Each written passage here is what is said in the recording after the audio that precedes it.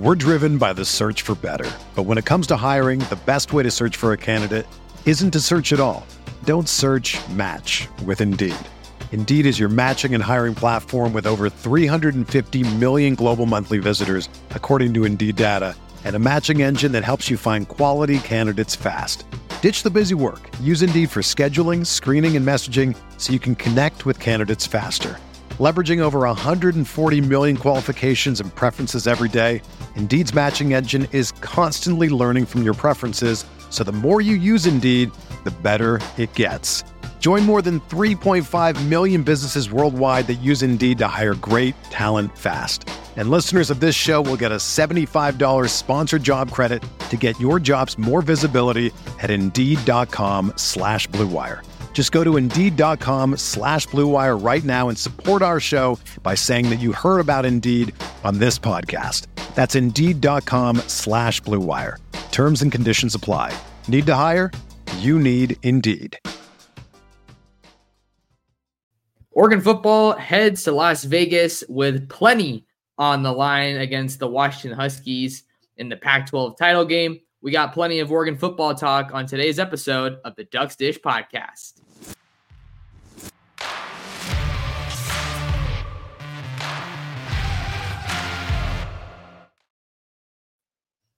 And we're back like we never left. Oregon fans, what's going on? How we living? Thank you so much for tuning in to another episode of the Ducks Dish podcast. Just in case you're new here, I'm your host, Max Torres, coming to you on Thursday, November 30th. Actually, I don't know when this is going to be posted, but we're coming to you from Long Beach.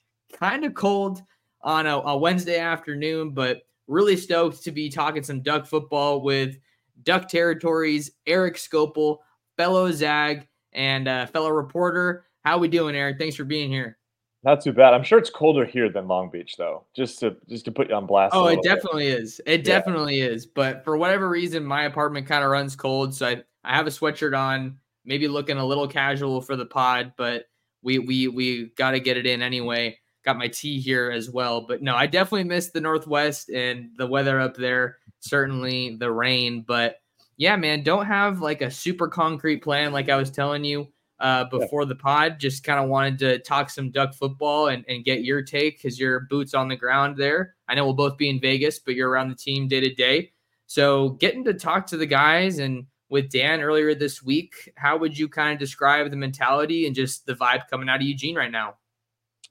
I would characterize it as really similar to last week, where you can tell like a certain level of motivation that's not always there. I don't want to say that they ever overlook anybody, but certain teams, like it means a little bit more. And the fact that Oregon lost to Washington, not just this year, but the year before, like you can tell that that's not sitting well with people. And especially because these last two games have been kind of ruthless in terms of how they've ended, like just pretty brutal ways to go out, missing opportunities, the opposition making really high level of plays. You think about what Michael Penix has done in the fourth quarter of these last two games. Like you can sense that, like, yeah, this one means a little bit more. And obviously it should. Like, this is not just the fact that it's Washington, it's a conference championship game. And if you win this game, like Oregon can end what will be like a 10-year drought in the playoffs. So there's this, you can tell this means a lot. Now we weren't inside practice, so I couldn't give you kind of those sort of assessments like I normally would, but I would characterize them as a little bit pissed off. And I think that's exactly what you'd expect and what you're hoping for from a team that really is just 4 quarters away from going to the playoff, which is, I guess, somebody who covers this team for a long time and has been through the ups and downs. Like I've never been able to cover a playoff run. And this would be pretty special if it works out that way, just from a me perspective. And I'm sure from an Oregon fan perspective, people are feeling exactly the same way.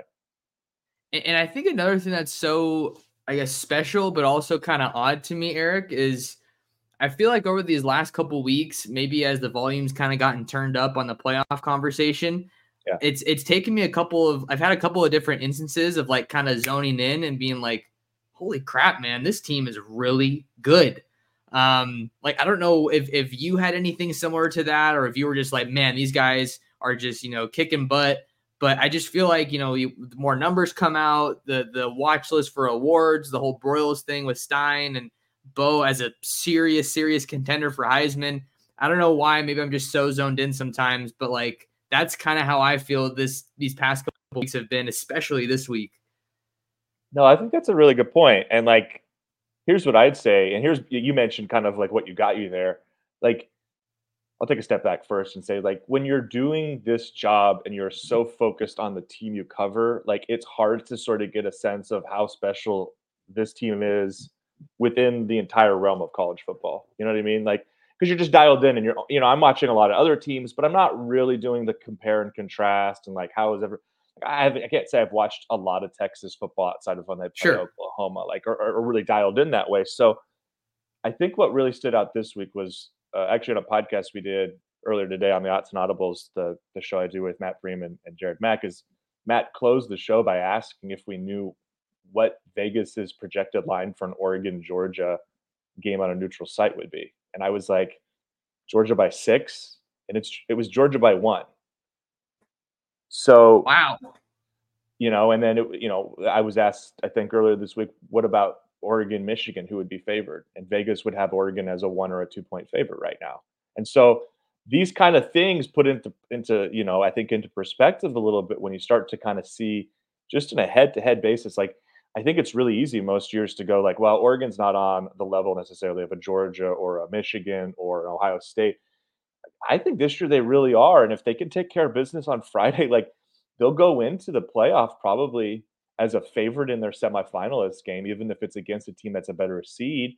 And even if it's Georgia in the final game, and of course, how they play in the conference championship game, how they play in the semifinal, and how Georgia plays in its games, like hypothetically, will depend the line. But if you were to go into a national championship game with Georgia and be like, yeah, you're less than a 3-point underdog on a neutral, that's such a unique thing to think about. So those are the kind of things that make it feel real to me of like, it's not just that I feel like they're really, really good. The people who are actually setting these lines, whose millions of dollars are kind of at stake each week, they think Oregon's really, really good too.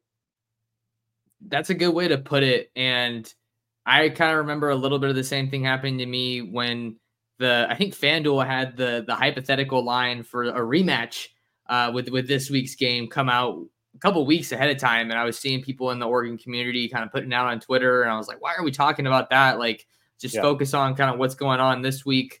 So kind of funny that we definitely related a little bit over that. And I definitely echo what you're saying as far as just not necessarily being as tuned into the national scene as I maybe should be or could be.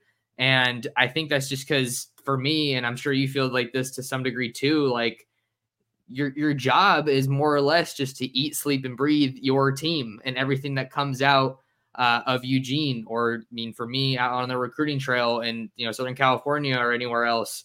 So it can be kind of hard to take a little bit of time to zoom out, which is why I was so happy that they played on Friday, because then it allows you to have some of that, enjoy the Saturday slate, which will be the same case this week. Like last week, I was able to watch the Ohio State Michigan game a bit more. I was just going to say, and this is the last thing I'll say, is like, that's the other part that was cool this last week, was to watch and feel like, I don't know if there was another team that's in the same tier that really had a more impressive game to finish the regular season. Obviously, Michigan beating Ohio State resonates more and means more, but like, Oregon just thumped Oregon State. And then you watched a lot of these teams that are competing for conference or for college football playoff berths, and like, Alabama probably should have lost that game. Not probably, they should have lost. I watched the end of that one. That was insane. Georgia barely beats Georgia Tech, who we know is not very good. You know what I mean? Like, a lot of these teams, like obviously Texas rolled, and Washington also didn't play very well. But like, you can go and you look around that Florida State didn't play very well. Like, a lot of these teams that we're talking about, aside from Oregon and Texas, did not finish with their very best. And just kind of to watch it all on display again kind of furthers that thought of like, put them on a neutral against just about any of these teams, and I think they have a real shot to beat any of them. And what a flip the script kind of moment when you were talking about that hypothetical with Georgia, to like when a lot of people look at I saw some tweet a while ago. It was like telling an Auburn fan that Bo Nix was not only going to transfer to Oregon, but be in the thick and a front runner for the Heisman Trophy like 2 years ago sounds insane. And then to say what you were saying about maybe Oregon being favored against Georgia, not by a wide margin, but just in any sense, after they opened the season, and the Dan Lanning era against the Bulldogs in Atlanta, that one unfolded the way it did is just insane. I have one more point that kind of just came to me about the whole playoff discussion. I think one thing that I'm seeing from a lot of, I guess, non-Oregon fans or like broad scope media folks is it seems like people are kind of trying to detract from Oregon's resume and certainly their strength of schedule. This first kind of came out when people were talking about Texas, one of the other one-loss teams, their margin of victory over Texas Tech. I think it was like 50-point win or something, and they were at home in Austin versus Oregon, going on the road to Texas Tech. They had their starting quarterback in Tyler Shuck, and then other games like Utah isn't playing that well now, but look at how well they were playing leading up to that Oregon game. And it just feels like people are kind of trying to take away from some of the value that I think people have really ultimately kind of put on Oregon with the special season that they're having. I don't know if that really makes sense, but hopefully that was clear. No, it was clear. And I think what I would say to that would be, and you even see it with Washington, who hasn't lost since. I think Oregon's kind of taken some souls. You know what I mean? Like they've gone out and they've beaten teams so thoroughly that they've kind of created some doubt, and teams have not responded well. Like you go and look through, like I said, if you just run through the regular season, like pretty much all these teams after they play Oregon have just fallen apart. And that can either mean all these teams were overranked and people had too high of opinions of, but like think about Colorado. Like Colorado came in here with literally just going to say that, right? And then just got thumped and the whole season fell apart. I think you lose the belief when you go in going like, we can beat anybody, and then you lose by 36 and it probably could have been 56.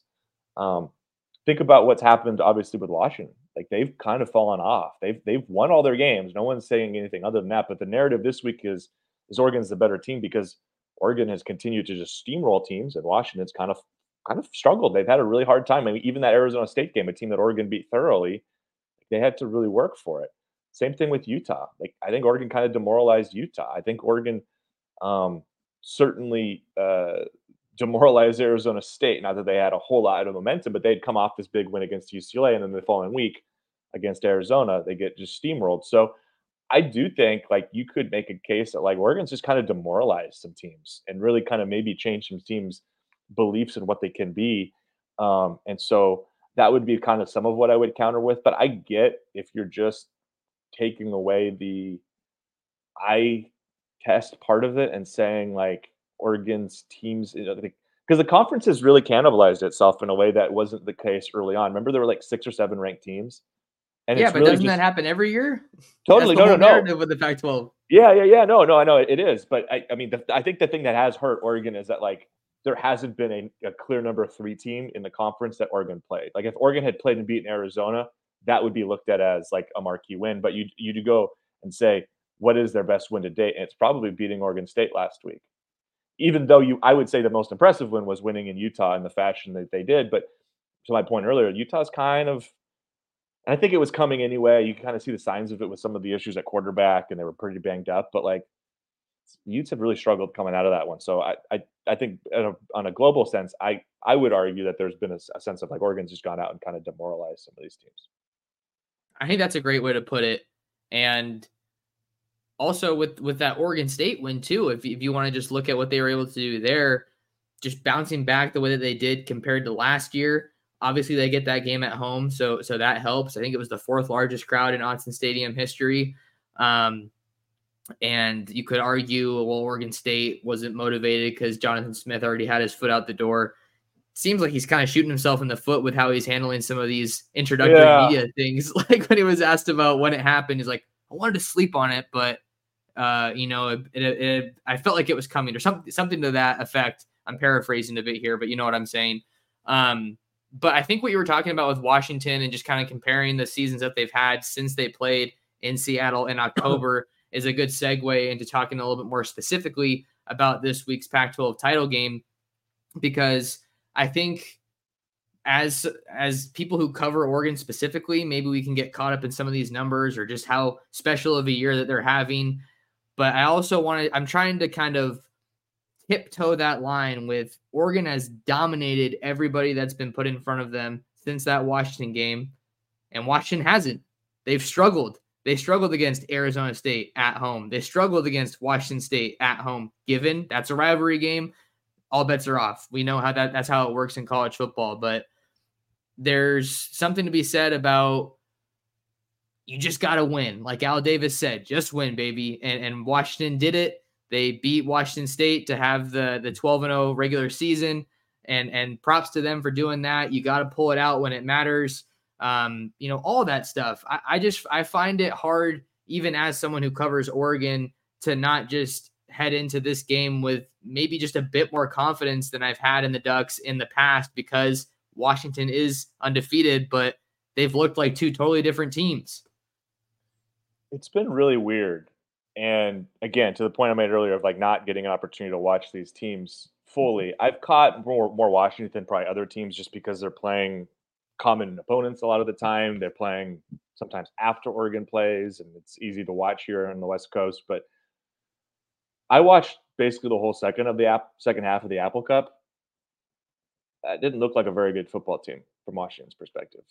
And a ton of credit for the resiliency, for finding the plays, for being really aggressive and going for it on fourth down on your own side of the field with the game on the line, and drawing up that play call. If you feel that was cold. I loved that play call. The flip to Dunze for the end around, like that was super impressive. But collectively, I came away feeling even better about Oregon, and clearly those setting the lines did too, because the line moved pretty quickly after that game. But you just go and you compare it opponent to opponent in the margin, and Oregon's just played a lot of the same teams Washington has, much better, and been far more dominant, has had really no – I mean, I know people from like the Texas fan base or the Florida State fan base or the Alabama fan base will go box score looking and say, well, Oregon-USC was a close game. Oregon really hasn't been challenged in the second half other than Washington and Texas Tech all season. The second half of the season – they've really ruled everybody. And even though the final score against UCLA or USC, and maybe even the final score against Washington State looks closer, those were 3-score games that were pretty much, no-brainers by the end of them. So I understand that part of it. And I think just getting back to the Washington part, I don't think Michael Penix looks like he's healthy. I think that's something a lot of people have talked about. What is going on with him? I can't wrap my head around it. I think this one's one where with reporters.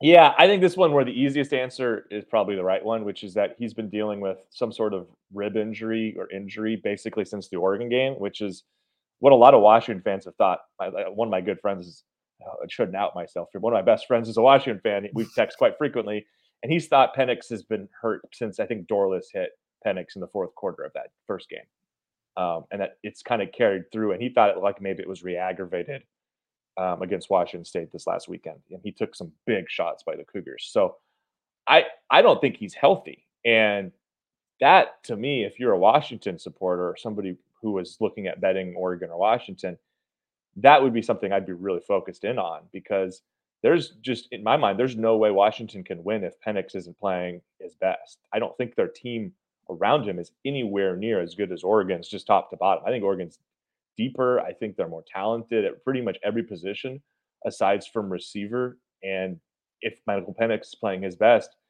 maybe Penix and Nix are equals. But if Penix is injured as he has been, and he's only going to be able to play a C+ level of game, it's hard for me to think Washington's really going to be able to challenge Oregon to actually win this thing. So, I mean, that to me is like one of the big storylines, is just what's his health situation? Is he actually hurt? Is he not hurt? There's been so many kind of conflicting words and rumors that have come out of Seattle, but I think that's one that I'm really kind of focused in on. We're driven by the search for better. But when it comes to hiring, the best way to search for a candidate isn't to search at all. Don't search, match with Indeed. Indeed is your matching and hiring platform with over 350 million global monthly visitors, according to Indeed data, and a matching engine that helps you find quality candidates fast. Ditch the busy work. Use Indeed for scheduling, screening, and messaging so you can connect with candidates faster. Leveraging over 140 million qualifications and preferences every day, Indeed's matching engine is constantly learning from your preferences, so the more you use Indeed, the better it gets. Join more than 3.5 million businesses worldwide that use Indeed to hire great talent fast. And listeners of this show will get a $75 sponsored job credit to get your jobs more visibility at Indeed.com/Blue Wire. Just go to Indeed.com/Blue Wire right now and support our show by saying that you heard about Indeed on this podcast. That's Indeed.com/Blue Wire. Terms and conditions apply. Need to hire? You need Indeed. Another day is here, and you're ready for it. What to wear? Check. Breakfast, lunch, and dinner? Check. Planning for what's next and how to save for it? That's where Bank of America can help. For your financial to-dos, Bank of America has experts ready to help get you closer to your goals. Get started at one of our local financial centers or 24/7 in our mobile banking app. Find a location near you at bankofamerica.com/talktous. What would you like the power to do? Mobile banking requires downloading the app and is only available for select devices. Message and data rates may apply. Bank of America N.A., member FDIC. I'm super focused on it too, because for those who don't know, at least, I mean, this is how it works with Oregon is if a guy gets banged up, if he's hurt, we usually don't get to talk to him as reporters after the game. And I guess more specifically, I should say, like, if he gets knocked out of a game and doesn't re-enter. But let's just operate off the assumption that Penix is hurt.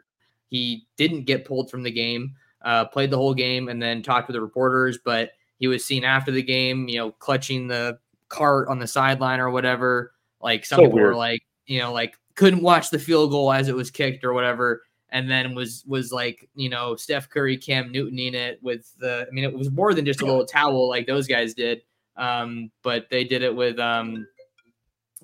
with like a huge puffer jacket, and like you couldn't see him at all. It was like you were like trying to, take him and keep him low profile at like a crowded venue or something. Just really bizarre, whatever it was. I don't know what it was, but super strange. I think I've seen some chatters about like he's been battling the flu, but they've said that before earlier on in this season. So super, super bizarre. But I think that the numbers would certainly support that he has been battling some kind of ailment. If you just look at his stats and how he has not been playing bad football, but certainly not the Michael Penix that we've been used to throughout the year. It's kind of been a steady regression, just calling it what it is, statistically, a steady regression that the Huskies have been able to escape or overcome week by week.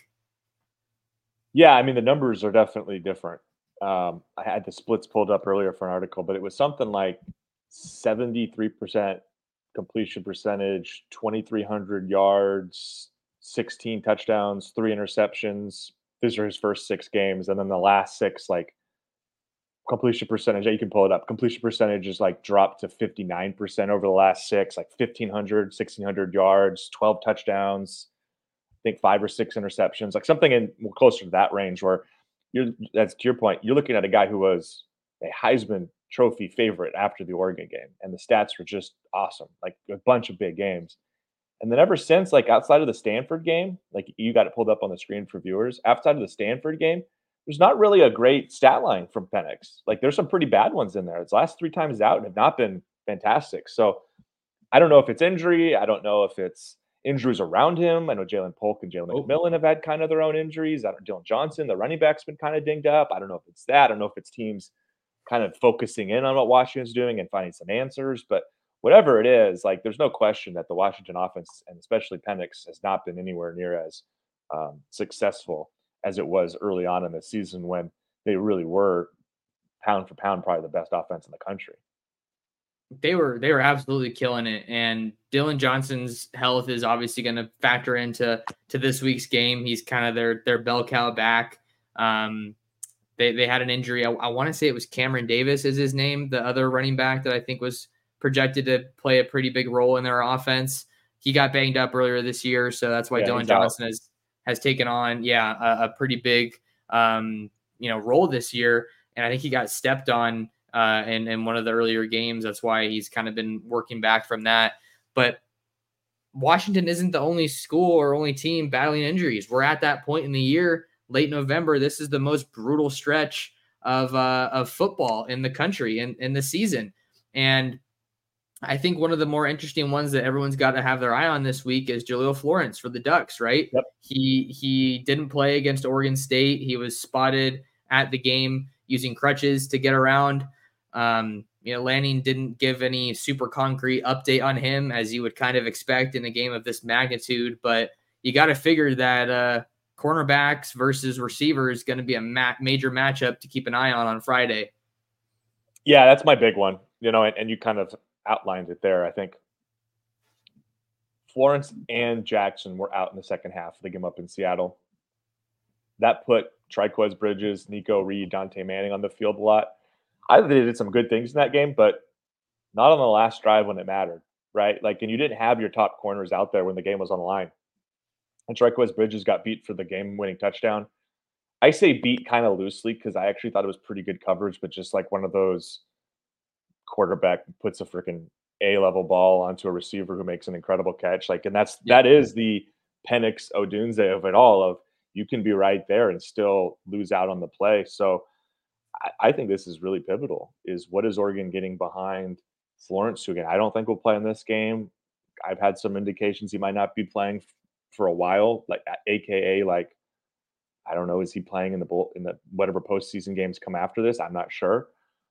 So what does Dante Manning give you? Because I thought Dante had a couple nice plays on Friday, but he had a couple plays that weren't great. And you go back and watch it, he had a couple PIs. He had a couple of plays where he was beat on third down. So you're going to have to hope that you get as close to your very best from your reserve corners. Because I think you can, sign up Kyrie Jackson to play really well. He's going to lose his fair share against Rome Odunze because Rome Odunze is just going to beat just about anybody on several downs a game. But to me, it's what can you do to counter the rest of it? And I think it's a real question of what Oregon gets behind Florence, who has really emerged this year. And I think you're in a great spot where Dante Manning is a former 5-star recruit. Trikweze Bridges is like a multi-year starter.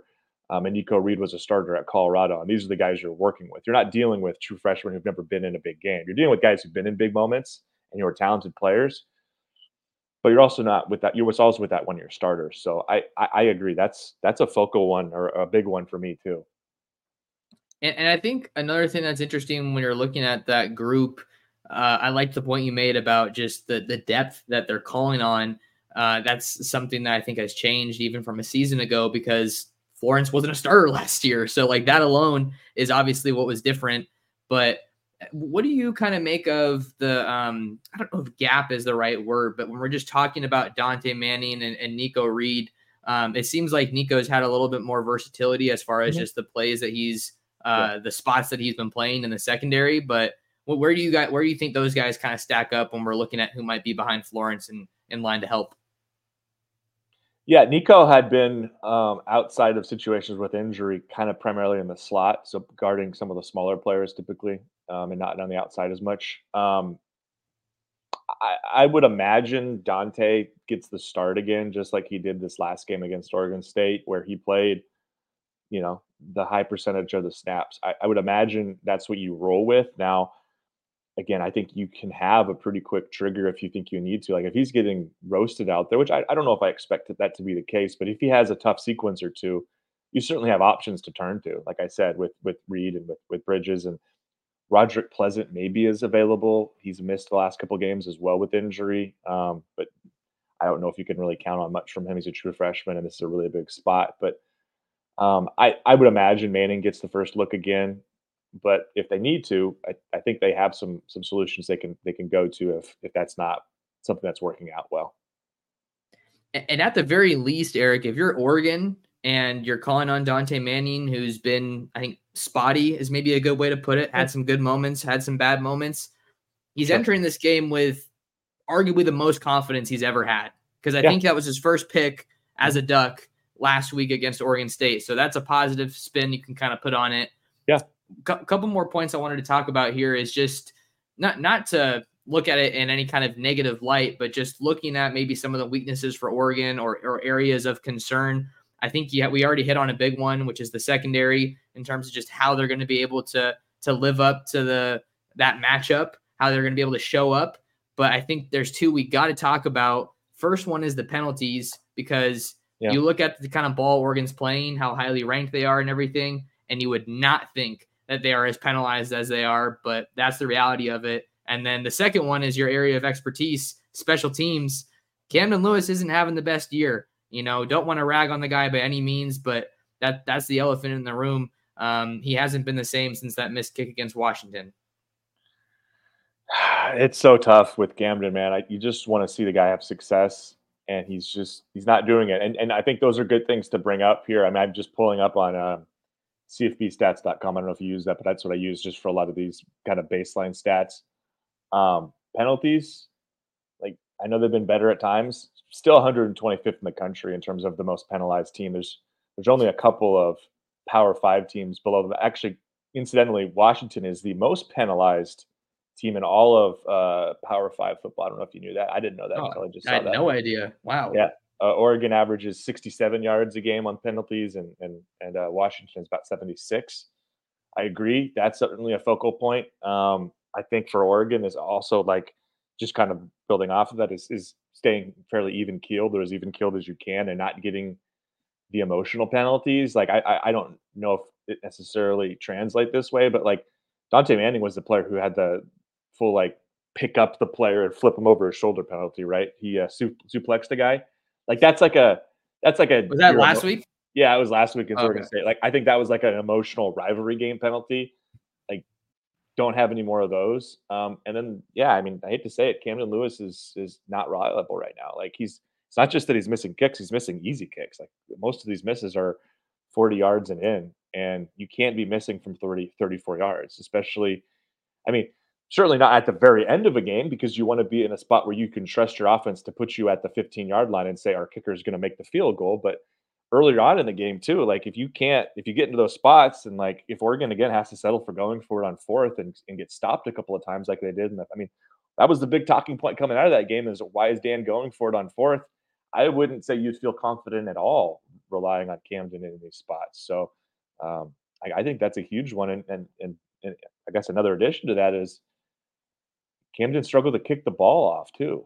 He's had 6 kicks go out of bounds. That's the second most of any team in the country this year. So it's not just one or two things. It's a couple of things there for Camden that have really been problematic. I guess he's been good on PATs, but I just think if this game comes down to the same spot you were in last time, and Camden has to make a kick at the end to send it to overtime or win, no one's going to feel it. You don't feel any better than you did last time. In fact, you probably feel worse. There's no level of confidence. I can't put it any other way. He's made he's made 3 of his last 9 kicks. That's just not good enough. And what maybe makes it even more bizarre, Erik, the dude set the scoring record in the midst of all of this. So like that's a huge high for him mixed in with all the hardship. No, and I was even going to say, like, I was talking about this in our podcast. Do you remember how much of a badass Cam was coming out of that win in Lubbock, of like being like, oh, you're going to put me out there in that spot. I knew I was going to make it. I knew I was going to send the fans home in a bad mood. Like he was such a badass. Like he had all this confidence all of a sudden, and to see it shift this sharply I don't have an explanation. It's weird. Something either happened emotionally, psychologically, physically, we don't know about, but it has been a big shift, because this was such a feel-good story of like guy couldn't make a kick. Now he doesn't miss a kick, and now it's like he's back to not making a kick again. It's a tough time. But hey, that's kind of what everyone has to deal with college football. I mean, it's bizarre, right? It's stuff like that, and just like the ebbs and flows, and like that's what makes it special. Like Auburn losing to New Mexico State and then proceeding to give Alabama the scare of a lifetime. Like right, yeah. That's just something I feel like wouldn't happen in the NFL in terms of like a bad team. Like there's just so much more consistency, and chaos is part of what makes the sport special in my eyes. I do want to kind of start to wind down here, Erik. I want to be respectful of your time. Just get some final thoughts here before we hit the road out to Vegas. Depends when I post this, but I know we're both going to be traveling to Vegas here relatively soon. Yeah. Well, we want more thoughts. Sorry, I was thinking about my travel today. You're good. Just final thoughts from you. You could talk Washington, you could talk Oregon, but just kind of final thoughts heading into this game. Yeah. I think kind of my parting thought would be, if this goes to plan and Oregon wins on Friday, it cements this as one of those really, really special years. And it's already there, but it starts to go from being in the conversation with like what 2010, 2014. I know people have a lot of appreciation for 2012 as maybe being the most talented team. Obviously, there was the 2019 team that made the Rose Bowl, but with the win on Friday, like it moves into that upper echelon of best seasons of all time. And I don't think it's without, like, it's not outside the realm of possibility. We're chatting in January, end of the month there about like, wow, this was 2023 ended up being the best year the program's had. And so I think just a level of appreciation for what is still available needs to be had because like, look, we're not even, it's not even December 1st yet. And Oregon could win a conference championship, could have the Heisman Trophy winner.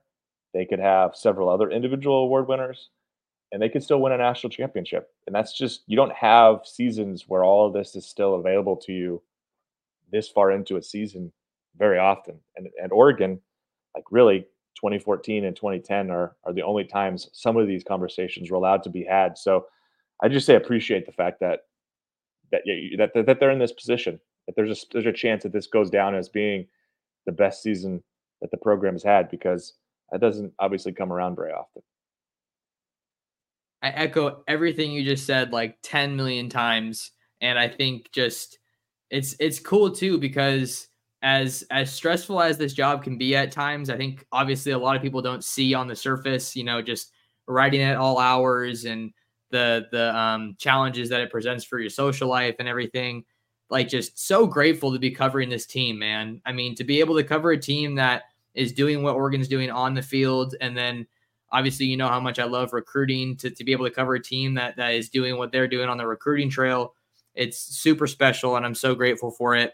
And then also just to add some more parting thoughts, like I wasn't even a journalist the last time Oregon was kind of having this kind of a year. I guess I was in 2019, but in 2014, I went to the Rose Bowl against Florida State with my family and was just, in the stands watching some crazy stuff go on from the fans and also on the field. Like Tony Washington scoop and score. He's on the staff now, like just crazy times. But I think that just to kind of wrap it up here, I think there's a lot of reason to have a whole lot of confidence if you're the Ducks right now, or if you're a Duck fan. But I think history's made it kind of hard to lean into that confidence. But it feels like it's a different year. Dan Lanning's a different coach. I've been saying it. I think he looks like a different type of locked in. Bo Nix seems like he's a different type of locked in. And I think that them being on a neutral field Friday is only going to help them, because we know Oregon fans are going to travel. And I think that could be an element that could really help them. But so excited to get out to Vegas and just get another chance to watch this team with my own two eyes in person. I'll be up there in the press box in Allegiant. We'll be chatting together, and hopefully we're able to enjoy what's a really good football game, but also one that furthers some of these goals for the Ducks, because it's all there still. It is. But before we get out of here, Erik, let the people know where they can find more of you and the awesome work you're doing in the college football space. Appreciate it, Max. Yeah, you can go find me over at DuckTerritory.com. We're the Oregon affiliate for 24/7 Sports. I work with Matt Preem and Jared Mack. I think hopefully some of you are familiar with our work as well. I guess you can go follow me on X, which feels weird to say, at Erik _Skopil. I don't know. I still say Twitter, but yeah. I don't know. Should I go follow me on Twitter? I don't know. All of this it's so stupid, but we don't have to do all that. I'm trying to think if there's anything else. Yeah, and we post our Odds and Audibles podcast 4 days a week and post game. So go check those out over on YouTube or wherever you listen to your podcasts. Right on.